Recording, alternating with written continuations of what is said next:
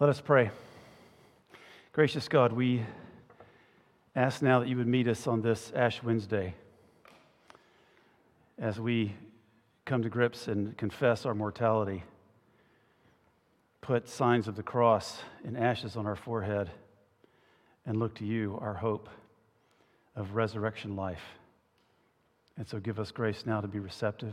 Help us to know that however we find ourselves here at this moment, that you see us in all of our contradictions.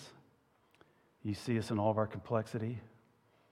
You see us in all the emotions that we carry right now. Help us to see that you look on us with compassion, always. And help us to trust that this moment has been arranged by you. We pray this in Jesus' name. Amen. I'm always struck by this particular passage because of that line where it says that Jesus set his face toward Jerusalem. I've always been intrigued by that little sentence. There's something kind of resolute about it, somber, sorrowful, determined, kind of all wrapped up into one. Jesus knew he had trouble that he was walking into on purpose, knowing that things were going to be difficult. And so he had to set his face toward Jerusalem. And in the gospel readings, and most of which you'll read in all of the gospels, is you'll see that time starts to slow down right about now. Things have been going quickly, and then when it gets to these points, the transfiguration, Jesus sets his face towards Jerusalem, the action slows down. You might say that the music goes into kind of a minor chord. Things go slowly because everything is to be taken in slowly as Jesus sets his face toward Jerusalem. In these interactions, we see some statements and some responses, and I just want to look at three of them to be, in some ways, a way for us to have hope, but also to ask hard questions. And that's actually what Lent's about. It's about asking hard questions. It's an invitation to ask hard questions of yourself. Maybe these questions that you've been in denial about, maybe questions that you've only brought up with a close friend or a therapist, but you still kind of repress them. Those hard questions, and so we're going to ask some hard questions tonight as well. The first statement is, and it's actually one I mentioned in the sermon on Sunday, so if you weren't here, I know you all watched it already, because I know that's what you do. You watch every sermon, right? And every sermon, yeah, because you're good Christians. But Jesus says, Lord, do you want us to command fire to come down from heaven and consume them? Other manuscripts say, like Elijah, because that's certainly what's in the minds of these apostles. I mean, they're trying to get some hospitality. They're denied hospitality. And James and John, they have an idea. And they are drawing on ancient Hebrew scriptures. It's you might say they're being very, as I talked about on Sunday, biblical at this moment. Very biblical.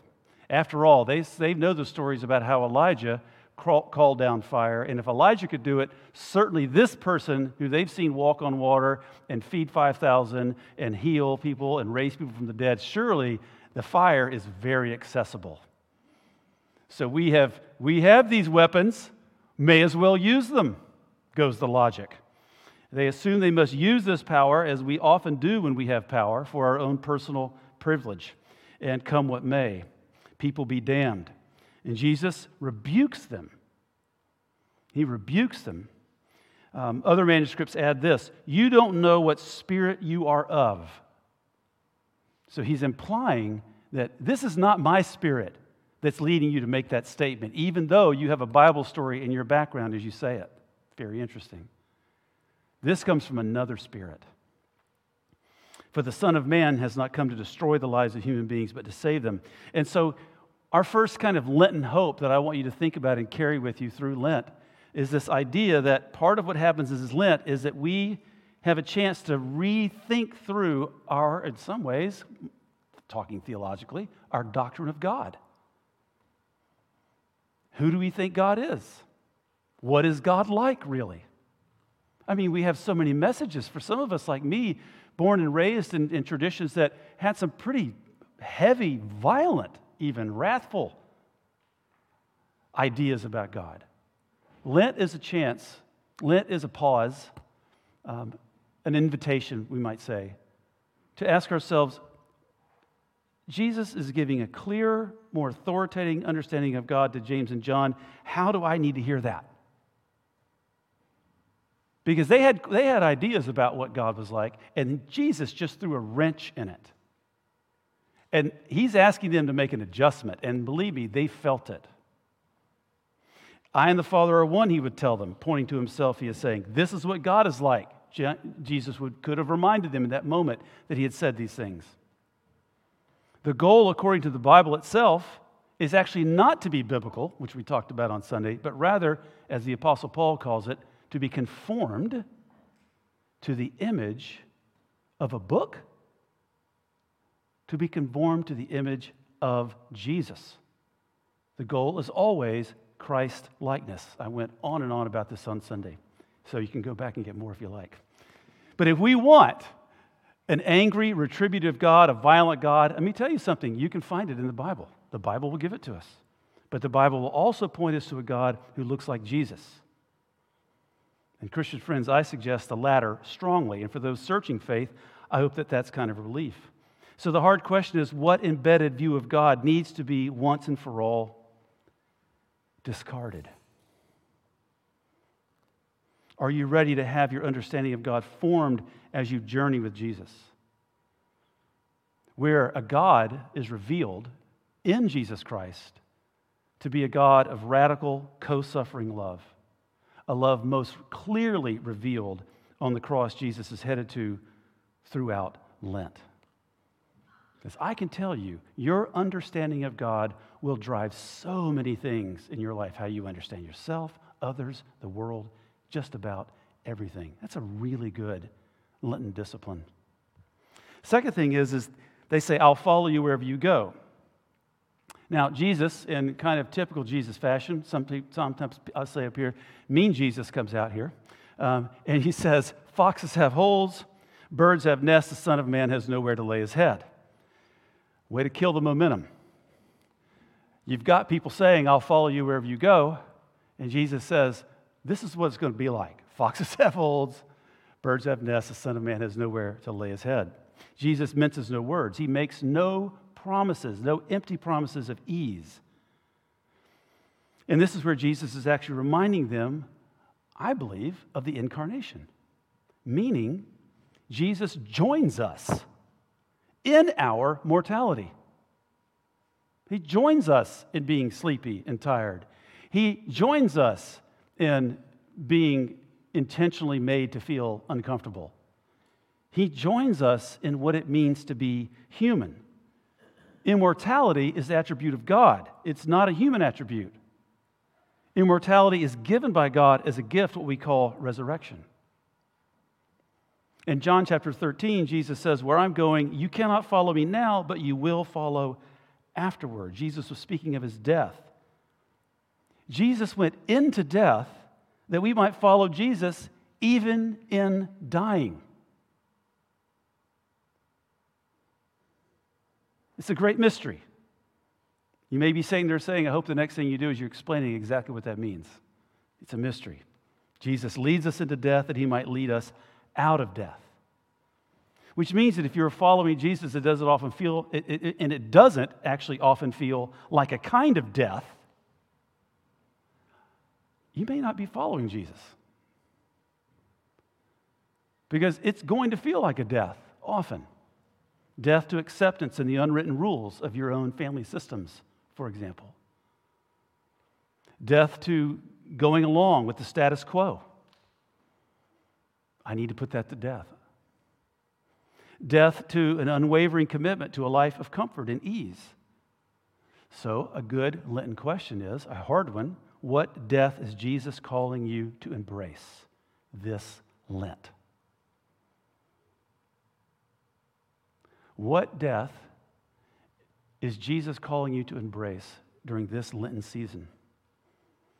Because as Jesus journeyed from Galilee down to Jerusalem in the spring of AD 30, he was on a journey to the grave. The same journey you're on, which we'll remind you of in just a moment. A journey to the grave, the same journey. It will involve tears, suffering, sacrifice, and vigilance.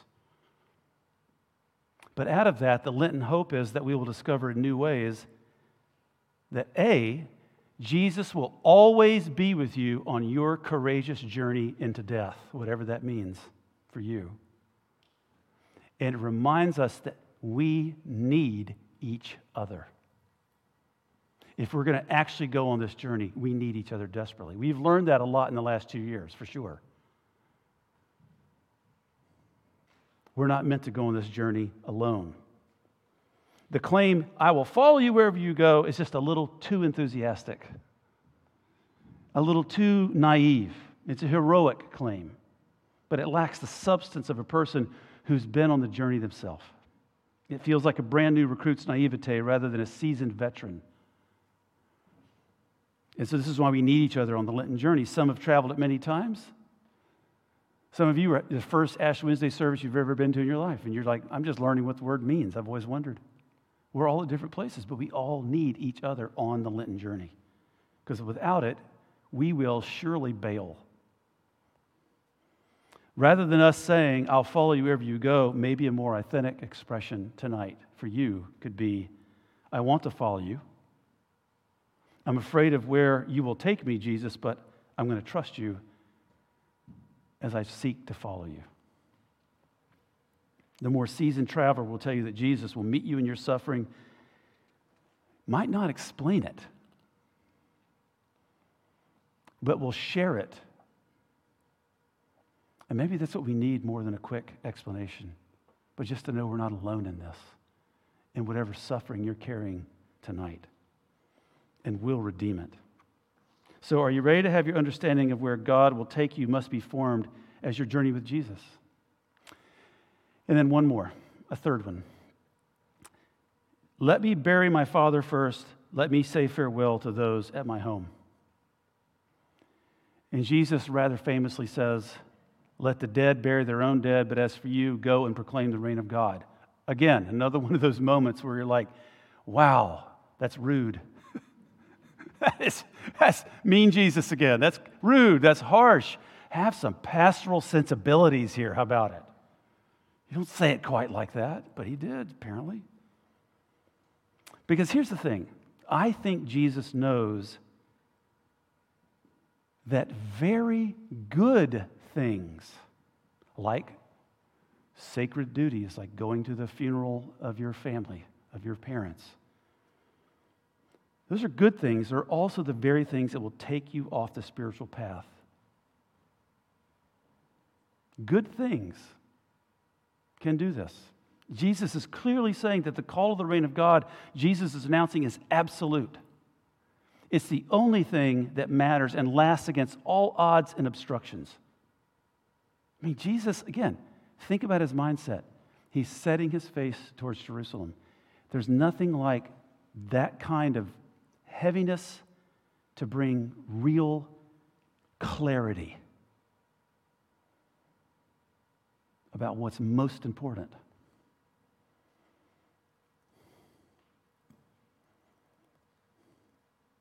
It's the only thing that matters against all odds and obstructions. Luke goes there, it seems, to say sacred spaces. Yes, even this must be second. So our Lenten hope in that regard, then, could be that our priorities will be radicalized by Jesus. And there's a certain sense in which, when we're following Jesus, our priorities may not make sense to people who aren't. And it could be a way of gauging whether I'm actually on the journey or not. Your priorities don't make sense to people anymore. They're not popular priorities often. But Jesus needs to say it, and it's because he knows that good things can take us off the path. Have you figured that out yet? Have you experienced that in your life? Have you figured out yet that the most precious things in our life, our partners, our friends, our family, our marriage, our children, are commonly used in one way or another of avoiding or excusing yourself from really doing a deep dive on your own soul and your own story? And parents, have you figured out yet how important it is to make space for your own kids as they move from adolescence to post-adolescence and adulthood, to cut that umbilical cord so your child may go on their own path and journey, which is one of the most scary things to do as a parent, but a real gift to your child. A path of individuation. I mean, could you tell a story right now from your own life? I'm not asking you to stand up and do it, but could you, if I did, where good things actually, in retrospect, derailed you in some way? It could be that sneaky. So the hard question is, what good thing is actually your stumbling block to making progress on your own spiritual journey? Because Jesus is going to demand priority for your own good. As Frederick Buechner said, Christ's love sees us with terrible clarity. I think that's what's happening with Jesus now with these folks, with James and John. He sees us with terrible clarity and sees us whole. Christ's love so wishes our joy that it is ruthless against everything in us that diminishes our joy. So are you tonight ready to have your understanding of prioritizing Jesus formed? Maybe you open that question back up again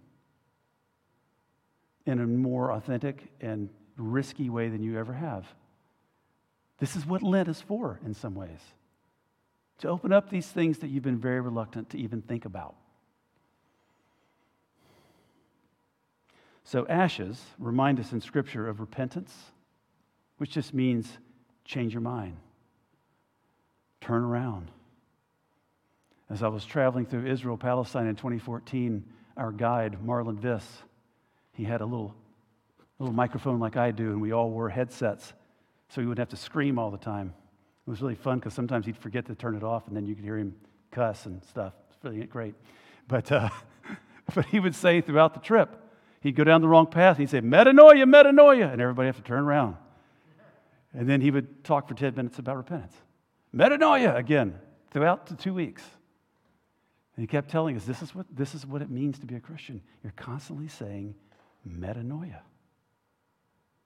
Repentance, mortality. In the somber light of my own mortality, how shall I live? How shall I repent and rethink my life before God? How does the eternal one who doesn't die require of me as one destined to die?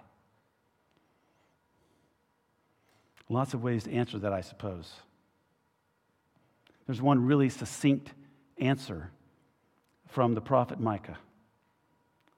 When the question is asked, what does the Lord require of you? But to do justice, to love kindness, and to walk humbly. To do justice. In what ways do I need to work on doing justice? To love mercy. In what ways? Think of it right now. And who? Let's just say it that way. Who do you need to extend mercy to right now? What's the name that comes up for you right now? To walk humbly. In what ways has my arrogance shut down the things I need to see about myself? How will I cultivate humility in my life? Because humility, it's the characteristic that doesn't assume that you know. It doesn't assume that you see everything. It doesn't assume that you've got it figured out. Humility assumes that there are a number of blind spots, and I need help to see them. Richard Rohr wrote, being human means acknowledging that we're made from the earth and will return to the earth. We are earth that has come to consciousness, and then we return to where we started. In the heart of God, everything in between, and I love this sentence, is a school of love. A school of love. May our Lenten season 2022 be just that. Because that's really what I'm inviting you into, is the school of love. And the school of love is difficult. The school of love asks hard questions, but not without hope. And we start tonight, this Lenten journey, with the reality of death. in the hope of the cross.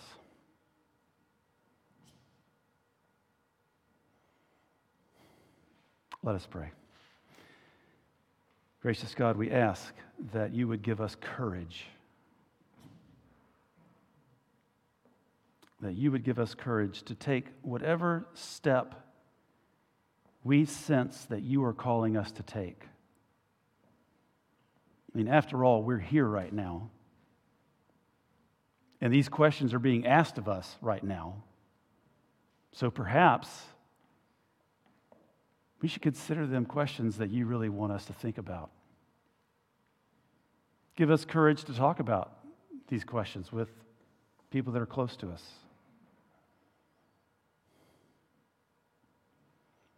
And give us such a deep, abiding sense of your presence during this Lenten journey that we will be way more bold than we would be without it.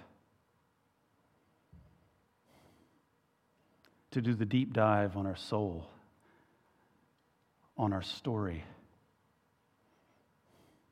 in our relationships, in our relationship with you,